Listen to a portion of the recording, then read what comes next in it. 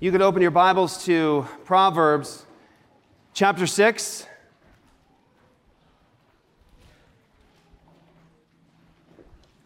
Proverbs chapter 6. We're going to start at verse 12.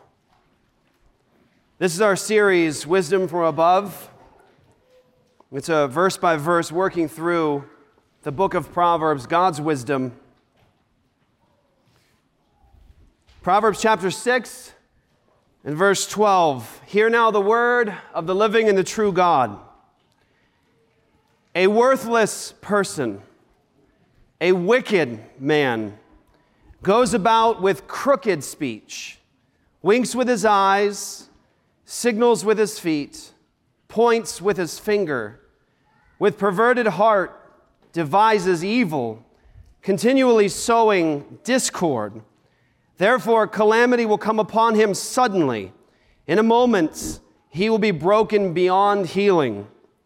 There are 6 things that the Lord hates, 7 that are an abomination to him: haughty eyes, a lying tongue, and hands that shed innocent blood, a heart that devises wicked plans, feet that make haste to run to evil, a false witness who breathes out lies, and one who sows discord among brothers. Thus far as the reading of God's holy and inspired word. Let's pray together as his people. Lord, we come before you as redeemed children, forgiven under your grace, in Christ, chosen before the foundation of the world, loved by you, given mercy. And yet, Lord, we come to your word here to learn things about your character and what you hate, what you loathe, what you call an abomination. Lord, I beg of you to please meet us today in this place under the hearing of your word. That you move, God, by your Spirit, that you would teach today your people. That you, Lord, would grant to us repentance, the kind of hatred and loathing that you have for these sins. This is not the way the world ought to be. And so we pray, God, that you would give us a hatred, the holy hatred that you have for these things in our hearts, in our minds, in our midst. And we pray, God, that you would sanctify us by your Spirit. Heal us. Heal us individually. Heal us in our families. Heal us in this body in any way, Lord, that you see fit according to your word. In Jesus' name, amen. There is a temptation in coming to a set of verses like this that are clearly so powerful, that display the holiness of God, the character of God, in such a way that we often have tried to avoid in our lives, that it's just so clear that God abominates these things, that he actually has a holy hatred for these things. And it's very easy to come to a set of texts like this and try, as you hear it, to think out there in the public square, out there in the marketplace, out there in the media, to think about that guy that you know that is like that.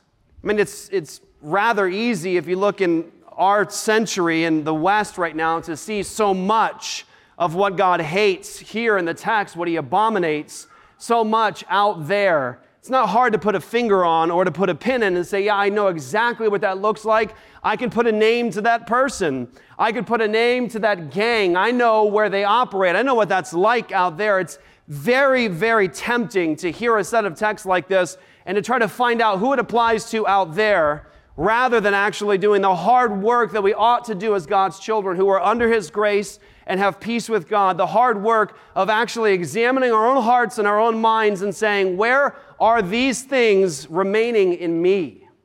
Where are these things at in my life, in my family, in my life in the church? Where are these things in my life? How am I identified with any of these things? That's the way to approach this text. This is God's wisdom. It's how do I live? This is what God is like. This is what God is like, and he is giving to us the wisdom from above. This is how I've called you to live. This is how you ought to live. And I think supremely, this is how Jesus is. When you think about Jesus, he is God incarnate. He is also the very embodiment of divine wisdom. This list of texts here is something that Jesus opposes. And you can see in the life and the ministry of Jesus, you see in his teaching, you see in his interaction with others, that he is wisdom. He is the embodiment of wisdom. He is the opposite of all of these things in all of his interaction. And you see it in his character. Jesus is that wisdom. And so we start this text with the worthless person. In verse 12, chapter 6 of verse 12, the Word of God says, a worthless person, a wicked man, goes about with crooked speech. Now the word here for worthless, a worthless person, is the word in Hebrew, Belial. Sound familiar? You've heard that word before? Belial. This is actually used a number of times in the Old Testament, in the Hebrew, and in different variations in translation. You'll have Belial translated as worthless. You'll have it translated as wicked. You'll have it translated as ungodly, worthless. You see it in Proverbs chapter 6, verse 12, 19, 28. And in particular, you're familiar with this one. In Psalm 101, verse 3, the text says, I will set no worthless thing before my eyes. I will set no worthless thing before my eyes. No wicked thing before my eyes. No worthless thing before my eyes. Just think about what that means in relation to the Psalms. And when we sing that, and when we delight in that truth, not setting any worthless thing before us, what does that mean when we say it? No worthless thing before me. And the text says, using the very same word, that it is the worthless person, the wicked man who goes about with crooked speech. Worthless, the word Belial, is also used in the New Testament. So it's, Old Testament word, Hebrew word Belial, but it's also used in the New Testament as a name for Satan himself. In 2 Corinthians chapter 6, verse 15, the Apostle Paul says this, very famous, you know this. He says, what accord has Christ with Belial? Or what portion does a believer share with an unbeliever? So the contrast there, Christ versus Satan, and the believer versus the unbeliever, the contrast. That word Belial, identifying Satan himself. And so it's very clear if you take the Word of God as a whole, this worthless person is a person who is motivated by Satan. This is a person who is influenced by the demonic.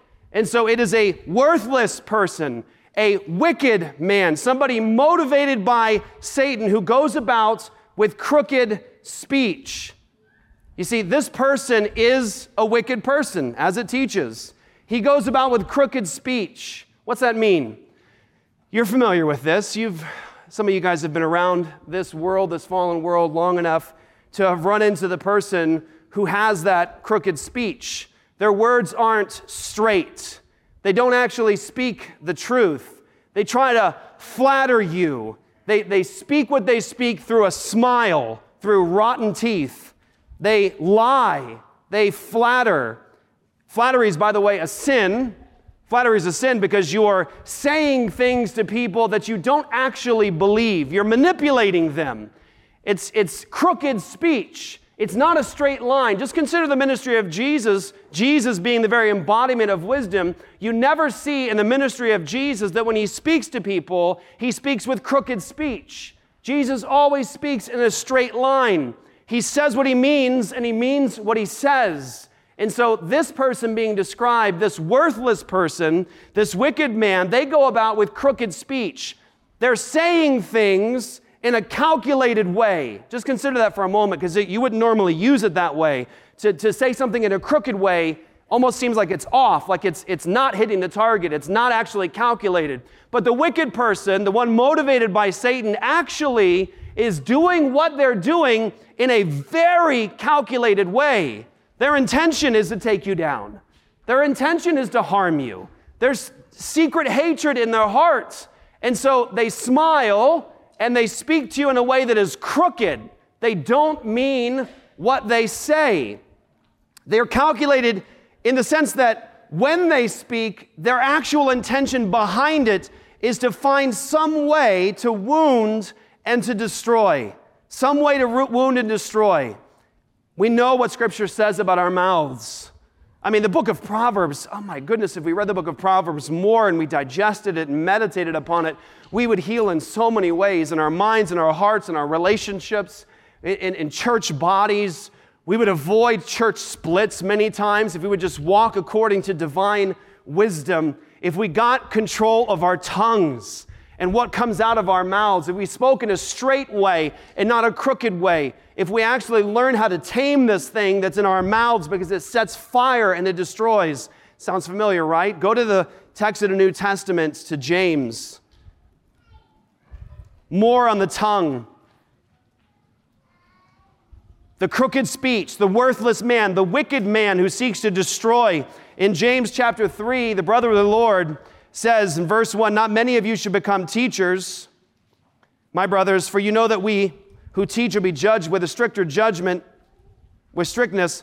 For we all stumble in many ways, and if anyone does not stumble in what he says, he is a perfect man, able also to bridle his whole body. If we put bits into the mouths of horses so that they obey us, we guide their whole bodies as well. Look at the ships also.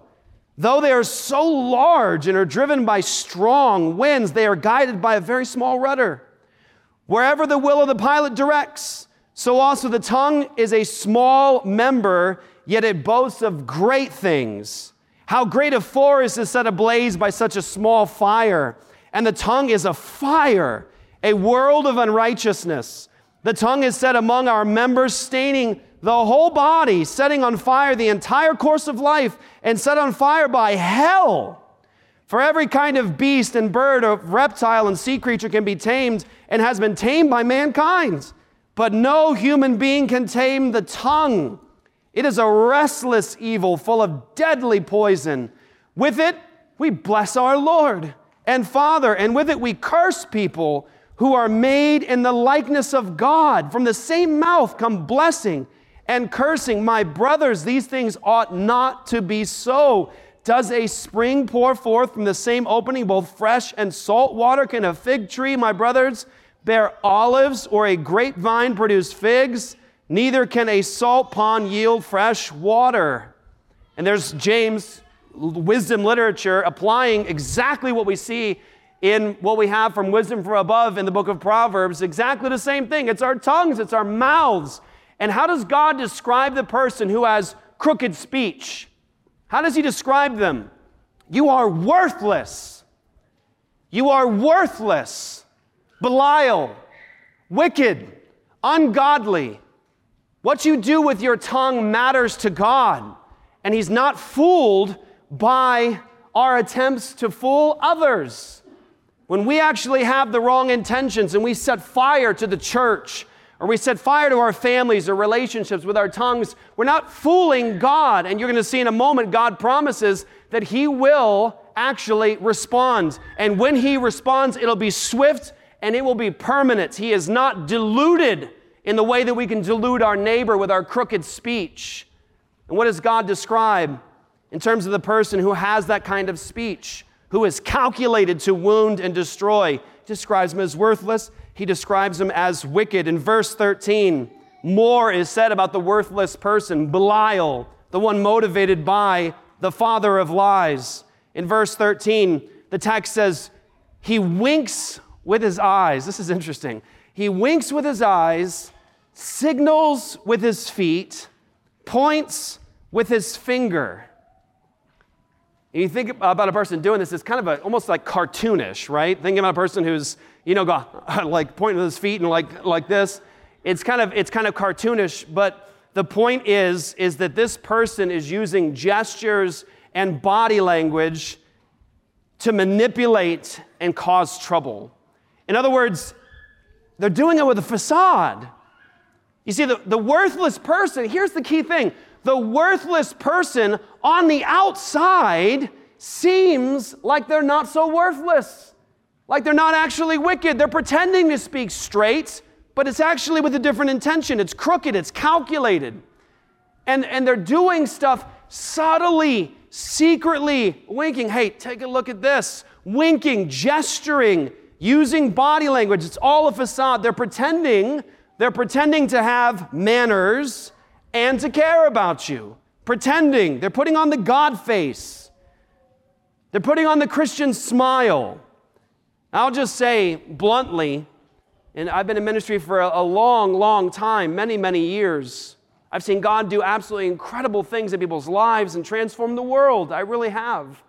And the body of Christ, there are no better people in the world than God's people. I believe that with all my heart. There are no better people in the world than God's people. But I will tell you this honestly, from the heart. Some of the most spiritually deadly people that I have ever come across and that have even come across our fellowship had the best smiles. They had the best smiles. They could play the game. They could put on the Christian face. They could smile. They could seem very godly. And there were times, many of you guys have been here, where we've had to exercise church discipline on people. And in one particular case I'm thinking of a person that we loved so dearly. It just so bright and so sweet and big smile. And we discovered that this person was just wrecking relationships with women, gossiping, slandering other women, almost at every opportunity. Every time there was a gathering of women, she was slandering some other woman. She was bringing down this woman's dignity, this woman's dignity. And we had to bring all those women together at one point for a private meeting with this woman to confront. And when we confronted, and there was witnesses and evidence, there were tears. And then as soon as that meeting was over and repentance was feigned, she went on for the next couple of weeks doing exactly the same thing. And what was her story? What was her story to the people she was making excuses to with all the wreckage she left behind in our church body? What was her story? A big smile. Big smile. I wasn't doing those things. You can't prove that. Well, we had to sit as pastors with the wreckage. We had to sit with the broken hearts. We had to sit with the evidence and the testimony of all of the women who were hurt by this woman, but you would have never have seen it with her public persona. Why? Because the speech was actually crooked. Because there was winking with the eyes and signaling with the feet. There was body gesturing. There was the facade of godliness. And again, some of the most spiritually deadly people that I've come across in my life have the best smiles. They look godly. They act godly. And God describes the wicked person, the worthless person who goes about with crooked speech. They use their body language. And it says this in verse 14. It says, with perverted heart, they devise evil. With a perverted heart, they devise evil, continually sowing discord. This person, according to the text, is plotting. They're actually plotting. They are planning this. Crooked speech, discord, they plot. They have a perverted heart. But here's the problem. This is the problem with the worthless person, is they don't look so worthless. And you might think that you're not a worthless person. You may think that you're not this wicked person, but if you have a perverse heart that devises evil plans against somebody in the body of Christ or out there in the world, then you're worthless. That's how God describes you. You are worthless. If we live a life of that in perpetuity, it can only be described by God as a worthless person. If you have those intentions in your heart to wound, if you have crooked speech, if you don't speak straight, that's how God describes it. He's giving the definition. This is a worthless person who does these things, who has the facade of godliness. They keep the outside looking good, but there is a secret plot going on. They're devising, they're scheming, they're plotting to injure, to wound. God help us. The word here for discord in the book of Proverbs, actually this word it's used 18 times throughout the Old Testament. 18 times, 15 of those times is right here, book of Proverbs, discord. You can read it in Proverbs 15:18, 17:14, just a couple, 18:19, 21:9 and 19, 22:10, 23:29, 25:24, 27:15, 28:25, and 29:22. It's throughout. And there's different variations of it. It's the kind of person who's a contentious person, right? It's the wife who is constantly contentious, constantly fighting. And the text will say things like, it's better to go live out in the desert on the top of the roof than with a contentious wife, someone who's causing discord. And it says it about the drunk man who can't control himself, who's causing discord. But this is something that God actually speaks quite a bit on in Scripture in terms of discord. But this person, the worthless person, is a person who is devising evil. They are plotting. They have a perverted heart. And the end of all their activity is that they sow discord. They sow discord. They break the unity. They disrupt all the peace. Now, God is a God of peace. That's the way He made the world. It's a fallen world, yes, but He's still the God of peace. That hasn't changed. And so God hates these things. He considers it worthless and wicked and evil and vile to create discord, to plot and to speak in a crooked way, not straight, to be deceptive. Now, notice the end here of the worthless person. Verse 15, it says, therefore, listen, therefore, because of all of this, because of all of it, because of the facade, because of the manipulation, because of the plotting, because of the crooked speech, it says this, therefore, calamity will come upon him suddenly. In a moment, he will be broken beyond healing. See, that I think is pretty much all of our problem in terms of like living in a practice of sin or perpetual sin in some sense, is we don't actually think the judgment of God is going to fall. Right? Like we push it off into the future, like I'll deal with that later. Like I'll get what I want to do now. I will satisfy my lusts. I will injure. I will wound. I will hurt. I won't think about the consequences because I'm going to push that off into the future, into the distant future. And the word of God here in His book of wisdom is that when this judgment falls, it's going to fall suddenly. And when it falls, it is going to be complete. It's going to be total. It's going to be comprehensive. There's no way to recover. It's beyond healing. I believe that's what is being described here is ultimate judgment, final judgment. It's the kind of thing that we see in the New Testament, those fearful words. Go to Luke. Gospel according to Luke, chapter 12. In the Gospel according to Luke, chapter 12, starting at verse 13. Now, this is kind of a different story about rich fool, and it's just the word of Jesus here, I think, should be something we reflect on. It is terrifying. In this parable, in verse 13 of chapter 12, it says, someone in the crowd said to him, "Teacher, tell my brother to divide the inheritance with me." But he said to him, "Man, who made me a judge or arbitrator over you?" And he said to them, "Take care and be on your guard against all covetousness, for one's life does not consist in the abundance of his possessions." And he told them a parable saying, "The land of a rich man produced plentifully. And he thought to himself, 'What shall I do? For I have nowhere to store my crops.' And he said, 'I will do this. I will tear down my barns and build larger ones, and there I will store all my grain and all my goods. And I will say to my soul, soul, you have ample goods laid up for many years. Relax, eat, drink, be merry.'" And here's the terrifying words. They are terrifying. "But God said to him, 'Fool, this night your soul is required of you.'" That kind of stunning response from God. This night, judgment has come now. And the word to the worthless person, the wicked man, the one who has crooked speech, the one who plots and devises this evil against neighbor, the one who uses the facade of the Christian life and godliness.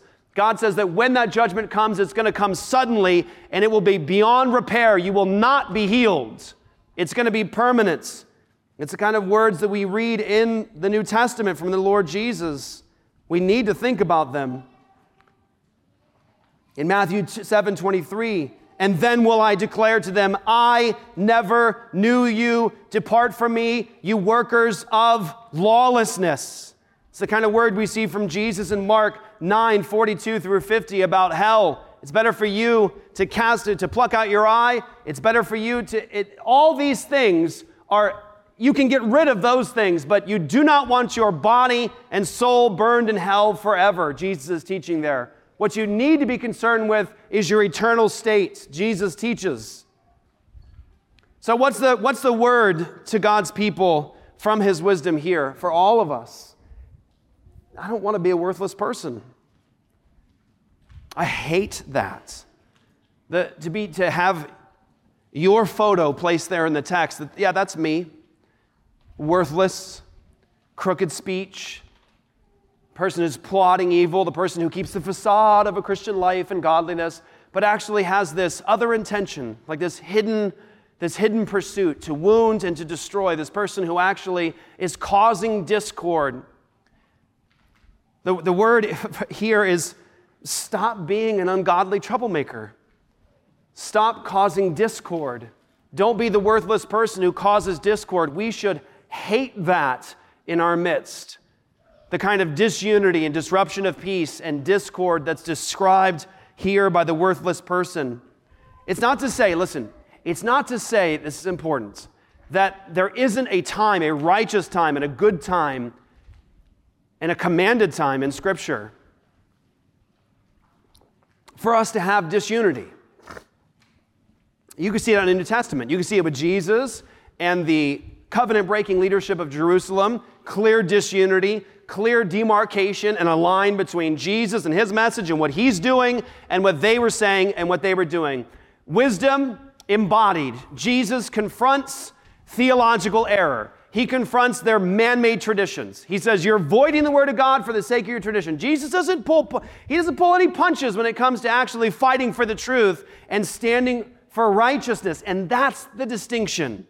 When there is disunity, it needs to be disunity that we actually are obeying God in, because there's a breaking of Scripture, there's a breaking of principle, there's a breaking of wisdom, there's something that's clearly commanded by God, so we have to have disunity, like, for example, the disunity caused in Corinthians, where the Apostle Paul talks about, you guys think you're being so gracious to this guy who's living in sexual immorality. Even the pagans know you're not supposed to do that. Here's what you have to do. When you gather together, you cast this person out. Why? It's not to destroy his soul. Paul's hope there is what? So that his soul would be saved. You see, it's out of love for this person, not to hurt, not to put him under your boot, not to make them feel just terrible about themselves as a person so I can feel good about myself. What's the point of that disunity? It's commanded by God because God's clear in his word. But the worthless person doesn't have that mind. The disunity they're creating is a disunity that actually is motivated by haughtiness. I'm better. I want people to see me as better. I want to be the one that's right. I want to be the one that's vindicated in the argument. I want everyone to see me as the one who wins the prize. I want the trophy. And so the worthless person causes all this discord and division that actually God hates. He hates that division. I think much can be said about this in terms of church splits that occur. You ever been a part of a church split? It's a heartbreaking situation. It's horrible. Before we planted Apologia Church, we were a part of a church that sort of collapsed, not because of us or anything. It was because of sin in the camp. It was actually a pastor's wife who was incessantly gossiping and wouldn't stop gossiping about other women. So prideful. I'll just speak straight here. So prideful.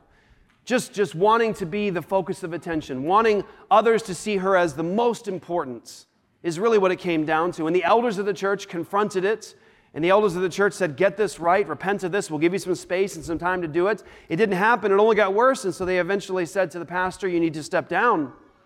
You need to step down because this is incessant gossip and it's hurting other women and those sorts of things. And so that church went through just a hard time where they were just thriving and doing well. And it went from, 800 to 1,000 people on a Sunday to it squished back down to like 200 people maybe. All because of what? Pride. Wanting to be the center of attention. Wanting to be seen as the best. Wanting to be seen as the person who's right. Wanting to be seen as a leader, right? Putting everyone else under the foot. And how many church splits could be saved if we would just walk according to God's wisdom and we would despise this in ourselves? We despise this sort of a thing where we're looking to take other people down, right? You ever have a conflict with somebody in the church, in the body? You ever find yourself just wanting to get people on your team wanting to take down that person's dignity, wanting to make sure everyone sees them as the bad guy, wanting to see them as wrong and you as right. And so working, plotting, scheming in conversations to make that person look bad, make them look wrong. There is the worthless person. There is the person sowing discord. There is the woman and the man with a perverse heart who is plotting and scheming and trying desperately to harm. And God says that judgment's going to come, and it's going to be sudden, and it will be without repair. You won't be healed from it. That's the word. Next, in verse 16, here it is. Famous, right? Famous text. A lot of people know this one. I'd say it's probably one of the most famous texts from the book of Proverbs. There are 6 things that the Lord hates, 7 that are an abomination to him. 6 things that the Lord hates, 7 that are an abomination to him. And you admit, right? You go to a text like this and you ask the question, why the 6? And then, it's 7. And the reason is this is actually a Hebrew idiom. It's a Hebrew idiom. It's like saying, there's a few things that God hates. Here's a list of a few of those things, okay? It's just an idiom. It's actually used in a number of ways in the Old Testament. It'll be used in different ways, and like there's 2 and 3, 6 and 7. It's just an idiom, and it's basically saying, here's a list of some of the things that God hates. Some of the things that God hates. Now, as you open up a text like this, in modern evangelism, if you are preaching this over the bar stool at many megachurches, people would start getting very uncomfortable. I'm sorry? Say that again. Who hates? Not God. God doesn't hate. God is a God of what? Every evangelical knows that verse, right? They know 2 verses, John 3:16, and that God is love, right? That's it. I know those 2 verses, and God is love. The idea that God, the Holy One, the one who gave his son on the cross for sinners, would hate anything is something that is repulsive to the modern evangelical. My God doesn't hate anything. He's perfect. He does not hate. And it just goes to show the ignorance about the character of God. And it goes to show the ignorance of our Bibles. God does hate. And when he hates, he doesn't hate like you and I. He doesn't hate with an imperfect hatred or a morally, an immoral hatred.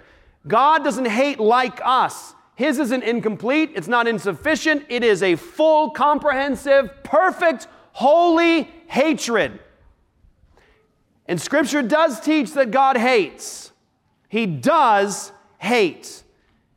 In Scripture, we see in Psalm 5:5, the text of God's Word says, "The boastful shall not stand before your eyes. You hate all evildoers." You hate all evildoers. This psalm is a song of worship, right? I mean,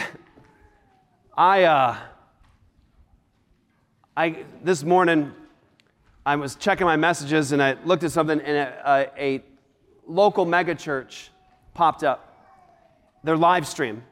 And so I was like, oh, looks like a Coldplay concert. What's happening here? So I clicked on it, and I'm telling you, like, just the crazy, I mean, you could have got like a seizure from the lights and all the crazy stuff. And it was like, it was just like going crazy. And I was thinking to myself as I'm watching it, I'm like, this thing is like first of all, kudos to you, very well produced, great cinematography.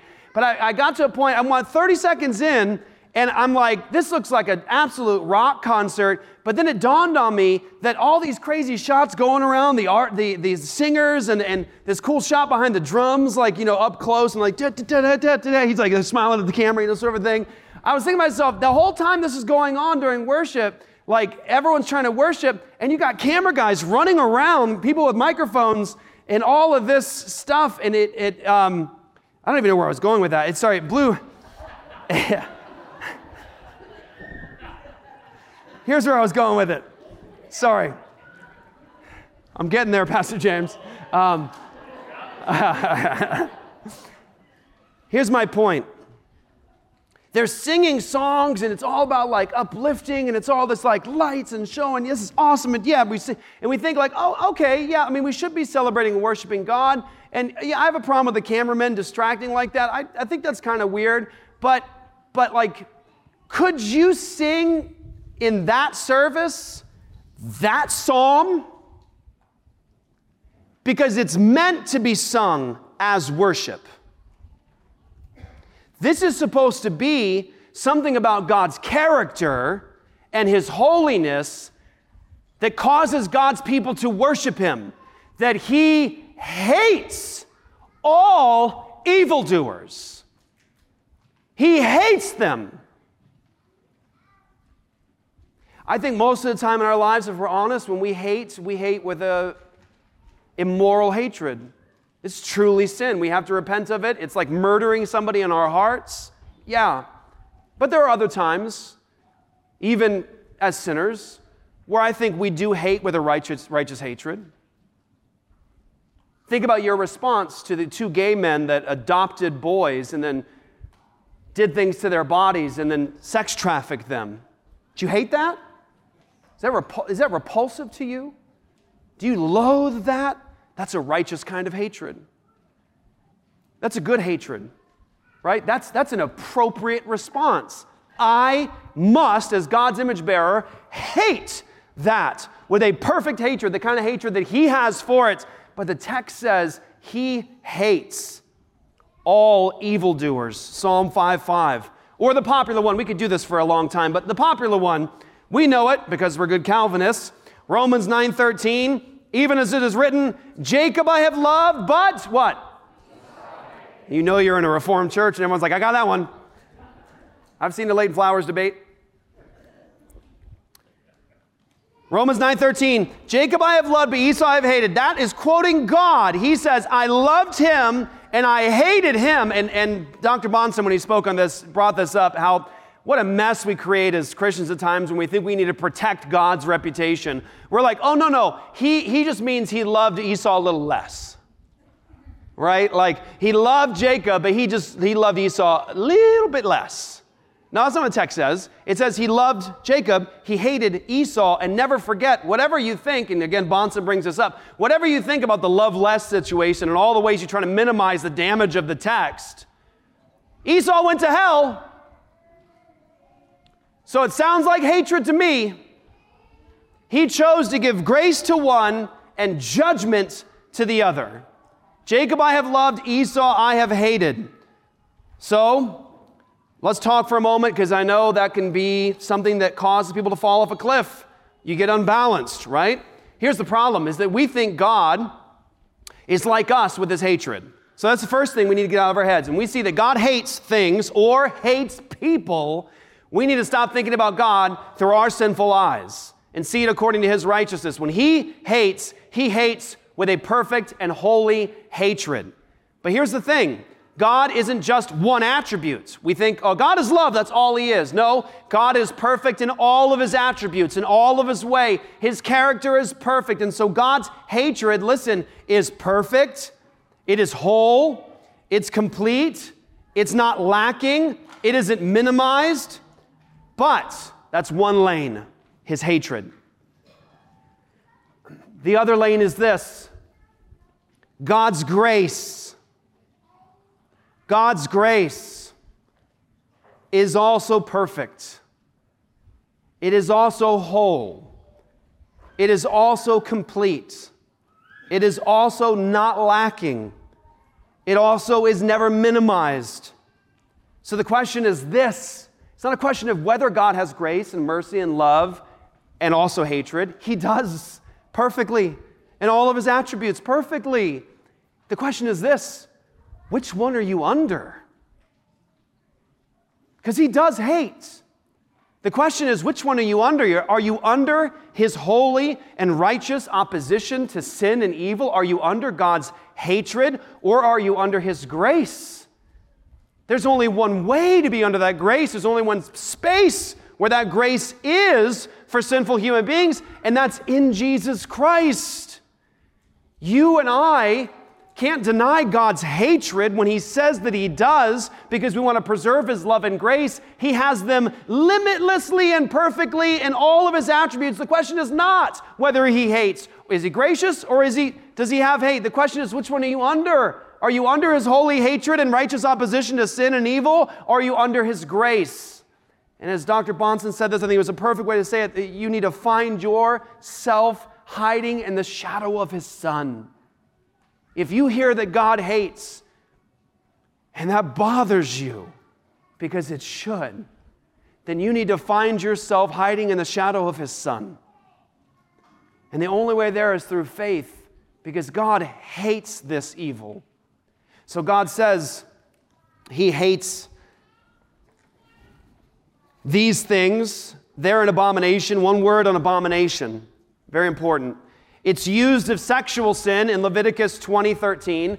That's the favorite verse for most evangelicals when we're sparring or we're fighting for the faith. When it comes to the modern stuff going on around us with sexual sin and sexual ethical claims, is we tend to go, Leviticus 20:13, right? Male lies with a male, woman with a woman, they have committed an abomination. The word there, abomination, is used of sexual sin. It's also used in this very book. In Proverbs 20:23, God abominates. He says it's an abomination when you are partial in judgment, when you use unequal weights and measures. When you use unequal weights and measures and partiality in judgment, God says that's an abomination. Same word he used for the sexual sin, abomination.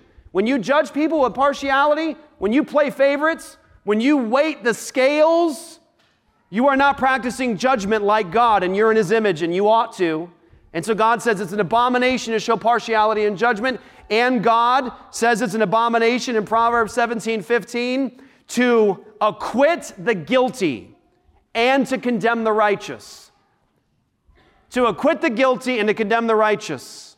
So we all know what that feels like, right? Like you're in a courtroom setting, and you have a person who is truly innocent that was condemned. Oh, I watched this. Oh, it was just heartbreaking.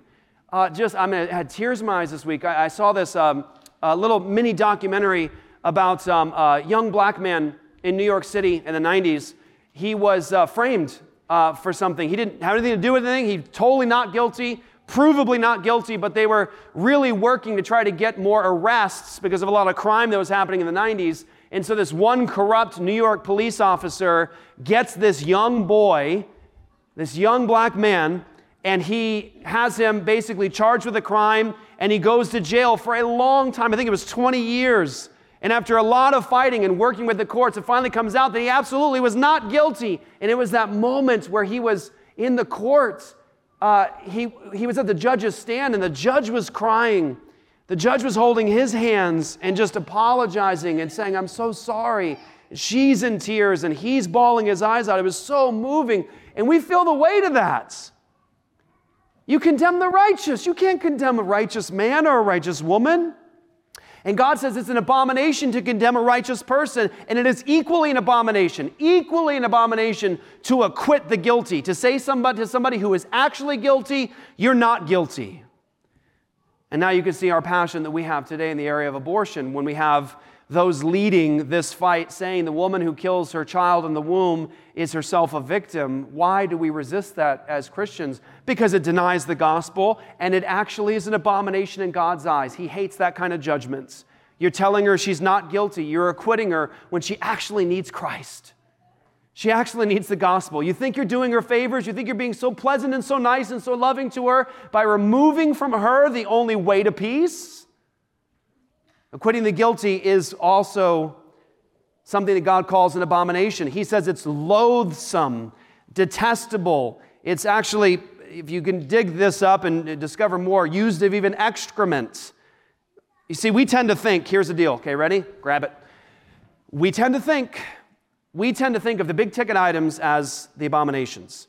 So you can think about all the perversity happening and all the parades happening around us, see the photos and just be repulsed by it. And you could say, oh, goodness gracious, that's an abomination.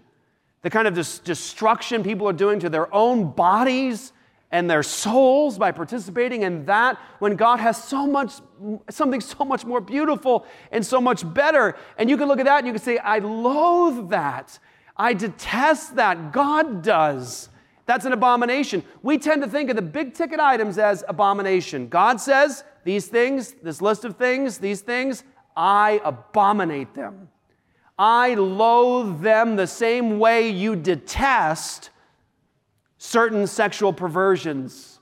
And what kind of things does God detest and loathe? It says, haughty eyes, a lying tongue, and hands that shed innocent blood, a heart that devises wicked plans, feet that make haste to run to evil, a false witness who breathes out lies, and one who sows discord among his brothers. I'm going to leap ahead. That one, that last one who sows discord among brothers. He loathes it, he detests it, he abominates it, and we play fast and loose with it. We play so fast and loose with discord within the Christian body. And God loathes it, detests it. He says it's an abomination. In the same list of sexual perversions, God detests it like that. God help us. God help us to feel the same way. Haughty eyes. Proverbs 16, verse 5. Same book. It says, again, everyone who is arrogant in heart is an abomination to the Lord. Be assured he will not go unpunished. There it is again. He hates it. He abominates it. I promise judgment. God will judge the haughty. He will judge the prideful. And he says the person who is arrogant of heart, the person who is haughty, is an abomination. There it is again, consistently across the board. This is how God feels about human pride and the haughtiness. He feels that way. He will not leave it unpunished. Is it in me? Is it in you? Do you see yourself as better? Do you try to lift yourself above others? Do you try to find ways to be the most popular, to be the most important? Do you find ways to bring other people's dignity down, to make them stay underneath you, to feel lower than you? Do you think you know more? Are you better than the others? The word also is God abominates and hates a lying tongue. A lying tongue. Remember in Revelation 21:18, when it speaks of those who aren't able to be in the kingdom of God, it's liars who have no part in God's kingdom. It's liars who were cast into the lake of fire in Scripture. Liars not allowed in, liars cast into the lake of fire. And here's why. Ready? God isn't like that. God cannot lie. This last couple days I was in Mississippi. God's blessed our church in so many ways with ministry and being able to reach people and to build the church up and to fight for the lives of the preborn. I was in Mississippi and I got a moment that I'm so grateful for. I preached 4 times. This is my 6th or 7th time preaching in the last couple of days. So pray for me. But I got to preach 4 times on the grace of God and the assurance that we have in salvation. It was so nice not to have to talk about abortion again. It was so nice. And I said that to him. I said, this is great. I'm really going to enjoy this. Like, we just get to delight in God's promises over His grace and our salvation. Just seeing the tears in God's people's eyes. I mean, people breaking down. And I'm cheating. I'm literally just reading John 6. I'm so cheating. I really am. I feel like that sometimes. This is not fair. Because I'm literally just reading the words of the Lord. This doesn't take much skill at all. But the hope, listen, the thing that I kept getting across, and I'm going to get across to us and to me all the time, is that, look, the hope that we have in our salvation today, tomorrow, and for forever is in this foundation. God cannot lie. He can't lie. And He promised eternal life to all who have faith in Jesus, and He'll never lose you. He'll never forsake you. You are not condemned. He'll never bring any charge against you. And do you know why that's hope? because it can never change and it won't be broken. He will never lie. And that's why God detests a lying tongue, because God cannot lie. You are made to reflect His glory and His image. You are not supposed to lie. In God's world, He detests it. He loathes it, because God's not like that, and He never will be. How comfortable are you with the little lies, the little deceptions, or the overt lies? No big deal. No big deal. This doesn't really offend God too much. It's just a little thing. No, He says He loathes it. It's an abomination. It's something that God hates. It won't be in His presence. Get that. In the eternal state, there will never be lying. All lies will be excommunicated. It will be taken out of God's kingdom. It'll be removed. It'll be placed in a lake of fire. God says a lying tongue He abominates. He also says that He hates, He abominates the hands that shed innocent blood. Hands that shed innocent blood. You know, there's a million. I was praying. I was like, Lord, how do I get this across? And what should I say that's going to have an impact in all of our hearts and minds and change me? I'm telling you, reading this annihilated me this week, poring over it and meditating upon it. So I'm praying, Lord, how do I get this across? And I almost thought, I don't even have to prepare for that, because there's so many examples. It's like, there's no end to it. But even over the last 2 years, when all this COVID craziness was happening, they were like, you almost forget. Did you forget how nuts it was for the last 2 years? You see pictures, old pictures, you're like, whoa, that was weird, right? That actually happened. There were tanks outside of Arizona Mills one night. Tanks. Because there was a curfew, because there was going to be riots in Arizona. And it was just a bunch of spoiled, rich white kids running in Scottsdale. Yeah, let's smash a window at Apple Store. It was just dumb. But here, it was mild, right? There was just a bunch of buffoons and fools running around Scottsdale Fashion Square, right? And they Arizona freaked out, shut down, bring in the National Guard and the tanks in Arizona Mills Mall. It was just so weird. I went out anyways. But there were places where this evil in people's hearts was on full display. Did you see the videos? You know what I'm talking about? Where word got out, there's going to be looting. There's going to be stealing tonight in our town. And people came out en masse. In crowds, they came out, right? Under the cover of darkness, coming in to destroy people's businesses. And then you saw the violence. It's like people just lost control of their ability to pretend any longer that their heart wasn't wicked, that they really wanted their neighbor's stuff, that they really wanted to hurt people. And so you saw people just randomly walking up to other image bearers of God and punching them, striking them, hitting them with bats, destroying their things, taking away people's fathers from them permanently, dead, gone. A total stranger for no reason, walking up to a random woman walking across the street and punching her in the back of the head. People who are quick to just shed innocent blood. Our culture is filled with it. It's filled with it. I remember being at the Supreme Court for the Dobbs case stuff. We had an amicus brief filed in that case, and so we were at the Supreme Court. And I can tell you, I was looking for parking, so the team was there, and I'm trying to find parking at the Supreme Court. The Supreme Court's right there. And I've stopped at a stoplight. I'm trying to find parking in D.C., which is impossible. It's impossible. And while I'm there, my window's rolled down. A man walks up to my window, and he starts just cursing at me, telling me he's going to put a bullet in my head. Just a stranger yelling at me, saying he's going to put a bullet in my head. He's going to kill me. And so I looked at him, light turned green. I said, welcome back to D.C. It's my home. It's like, I was raised there. You kind of learn to sort of accept the kind of violence and the bloodshed and the willingness to shed blood. It's all around us. And here's the thing. We can see that people, making haste to run to evil and shedding innocent blood. And you could give all the examples of all the riots and everyone going out to shed blood. But did you notice something in Romans chapter 3? Go there. Romans chapter 3.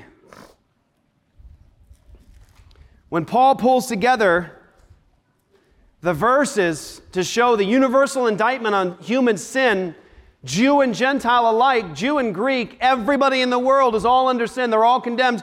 He says in verse 10, none is righteous, no, not one. No one understands. No one seeks for God. That's me. That's you outside of Jesus. All have turned aside. Together they have become worthless. No one does good, not even one. Their throat is an open grave. They use their tongues to deceive. The venom of asps is under their lips. Their mouth is full of curses and bitterness. Their feet are swift to shed blood. That verse is used by the Apostle Paul in his explanation of the good news that this is a description of all of humanity. Here's the point. There's more than one way to shed blood. There's more than one way to kill somebody. In your heart, your minds. You see, we tend to think of that actual physical shedding of blood.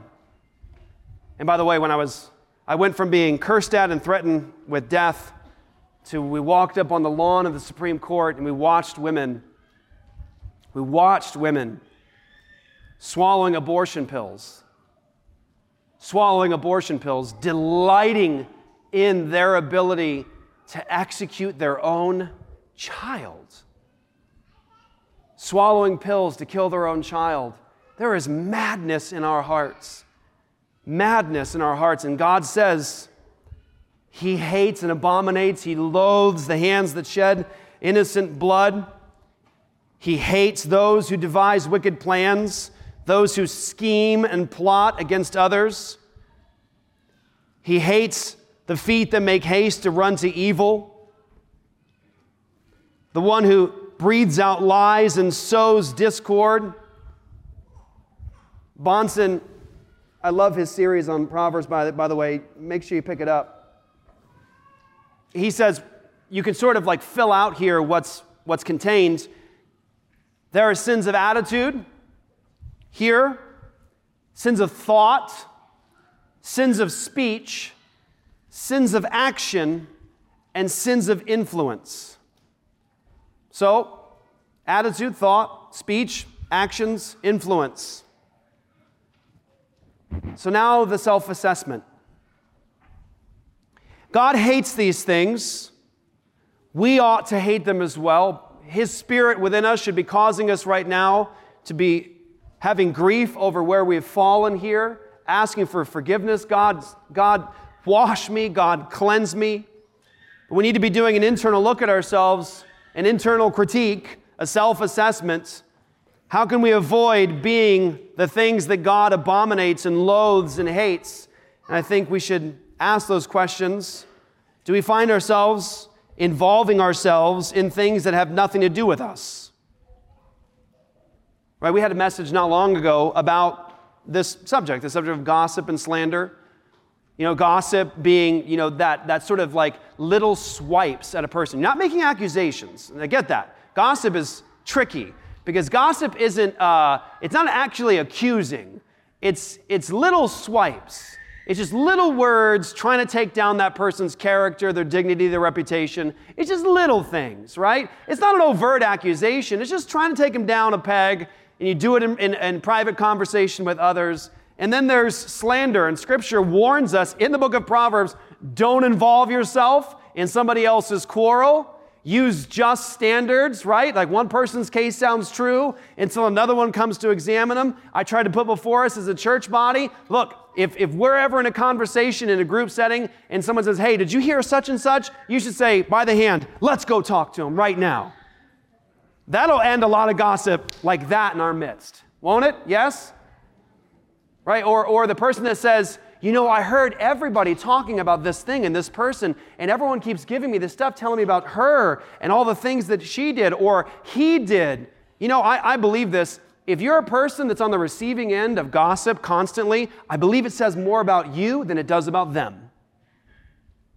Because if you're constantly hearing gossip and slander, it means people know that you have a reputation for liking it. If people believe they can take gossip and slander to you, then that means they've identified maybe a sin that you respect. You can do this with this person. Let us be the kind of people, God help us, the kind of people where nobody wants to bring gossip or slander to us because we won't receive it. Amen?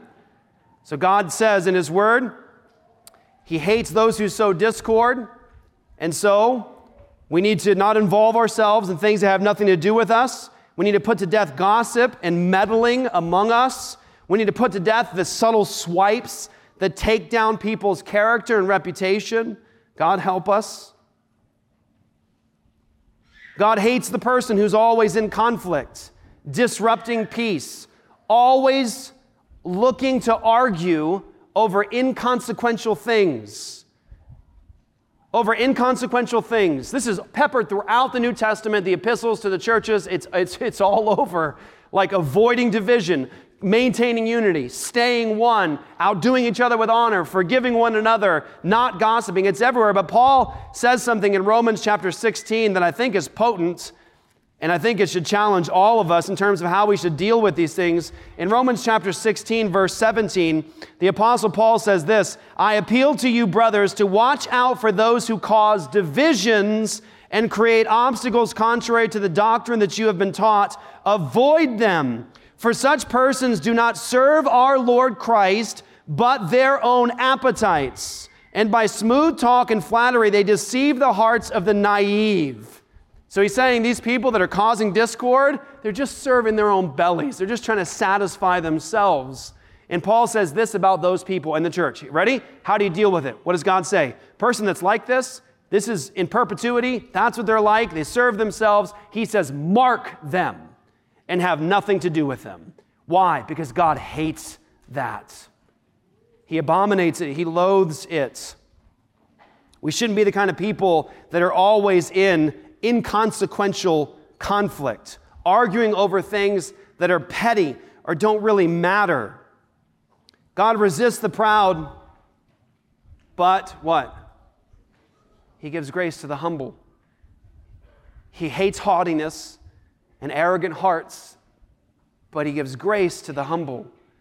God help us to be a humble people and to put to death arrogance and haughtiness within us, always trying to be right, always trying to be the winner, always trying to be seen as more important, more valuable, more to be respected.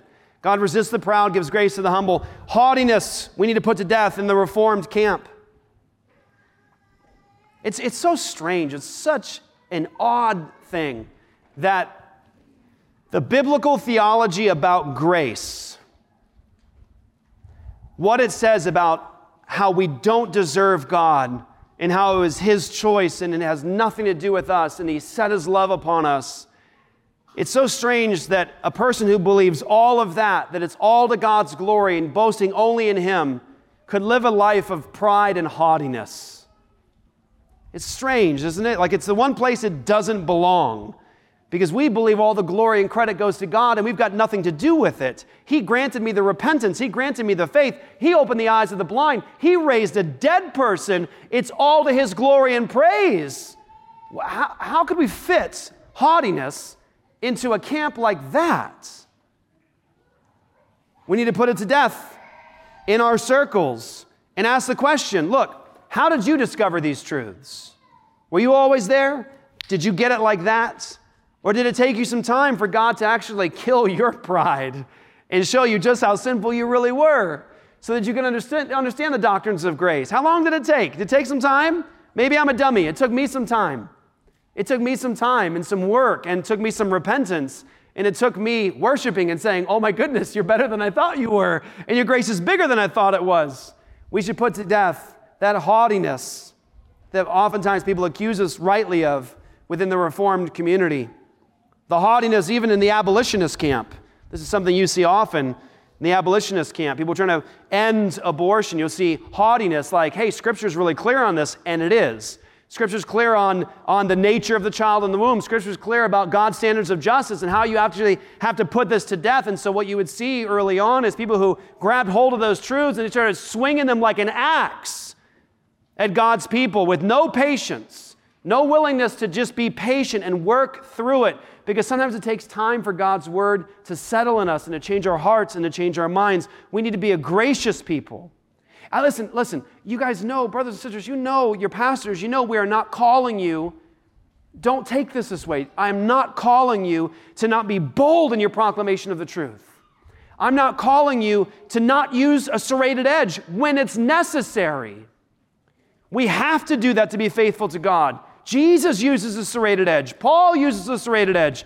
But they reserve that for the right time. My life cannot be a perpetual serrated edge and a cutting down of others. God help us. God help us. Wives, are you haughty in your marriage? Are you proud? Do you simply refuse to submit to your husband because of his past failures or your own assessments that he's inadequate, that he couldn't know? Let's be honest. In terms of our conflict in marriage, with a lot of times wives refusing to submit to husbands, it's just pride. You won't submit because, face it, you know better, you are better, and you want to win. Pride. Pride. Let me just say it to my sisters in Christ here, who are lovely wives. God hates that. He hates it. When a wife won't submit to her husband out of sheer arrogance and pride, you just want to win. Or husbands, the pride that you have in being unwilling to be helped by your wife, thinking that you're right simply because you're a man, simply because you're the leader, swinging your authority in your home like an axe. Because let's face it, you couldn't be wrong. You're above correction. Shame on you. Shame on the men who are so prideful that they make their children feel small and horrible.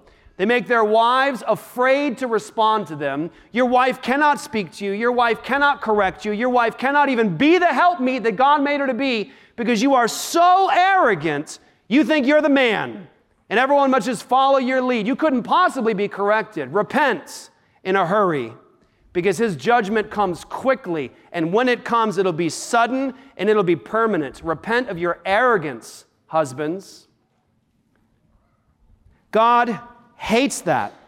Children, refusing to submit to the simple things because you want to win. You're constantly arguing, debating, and sowing discord in the family because you're right. Because you're right. And everyone else is wrong. That's pride, and God detests it. He loathes it. You know God's commands. His authority, however, isn't as important as protecting your authority and your pride. God hates that. Is your life filled with evil plans against others? Is your pattern of life a life of discord and contentious behavior? Are you marked by creating disunity within the body of Christ over issues that are not core, principled, and clearly defined? Do you breathe out lies? Are you comfortable with being a false witness against your neighbor? Do you hide your malice?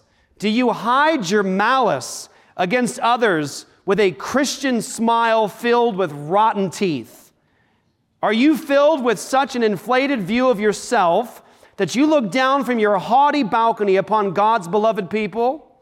You actually believe that you're more valuable, more important, and to be viewed as above them? Do you quietly plot and scheme to practice your secret sins? Do you run to do evil as soon as your wife or your husband's back is turned?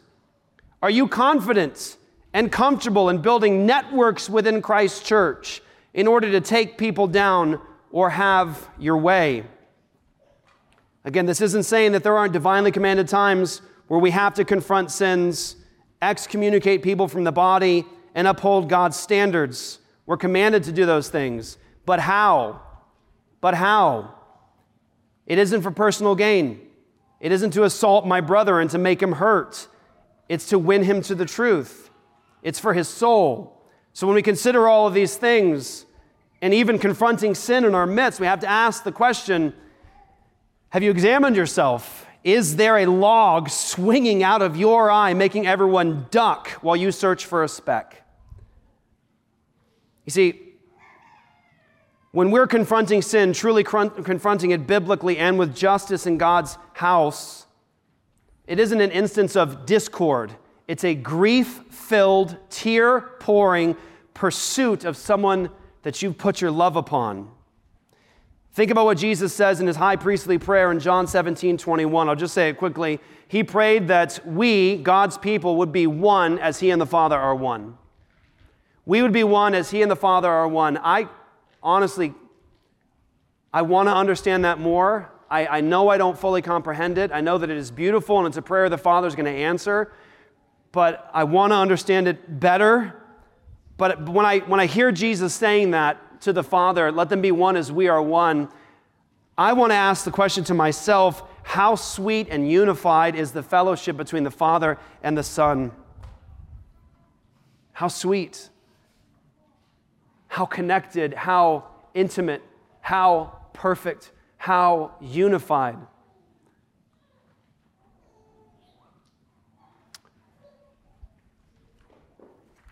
Brothers and sisters, my hope is that when we examine the Word of God in a section like this, we wouldn't just be able to identify the thing that's out there like that, but that we would put these things to death in us, in our midst. That we would elevate some of these, that we think are respectable sins, to the status that God actually identifies them with. Detestable, abomination, discord, haughtiness, devising wicked plans, being a worthless man. God help us. Let's pray. Father, I pray that you'd bless, Lord, the proclamation of your word that went out today for your glory and kingdom. Use us as your people to be light to the world. Heal us even now as we come to the table in a moment here, Lord. Work in our hearts. Bring confession. Bring repentance. Bring joy in our salvation.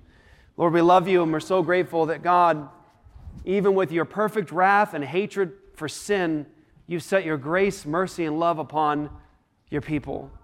We don't deserve that. We acknowledge that. And thank you for this table we're about to come to that reminds us of that grace. In Jesus' name, amen.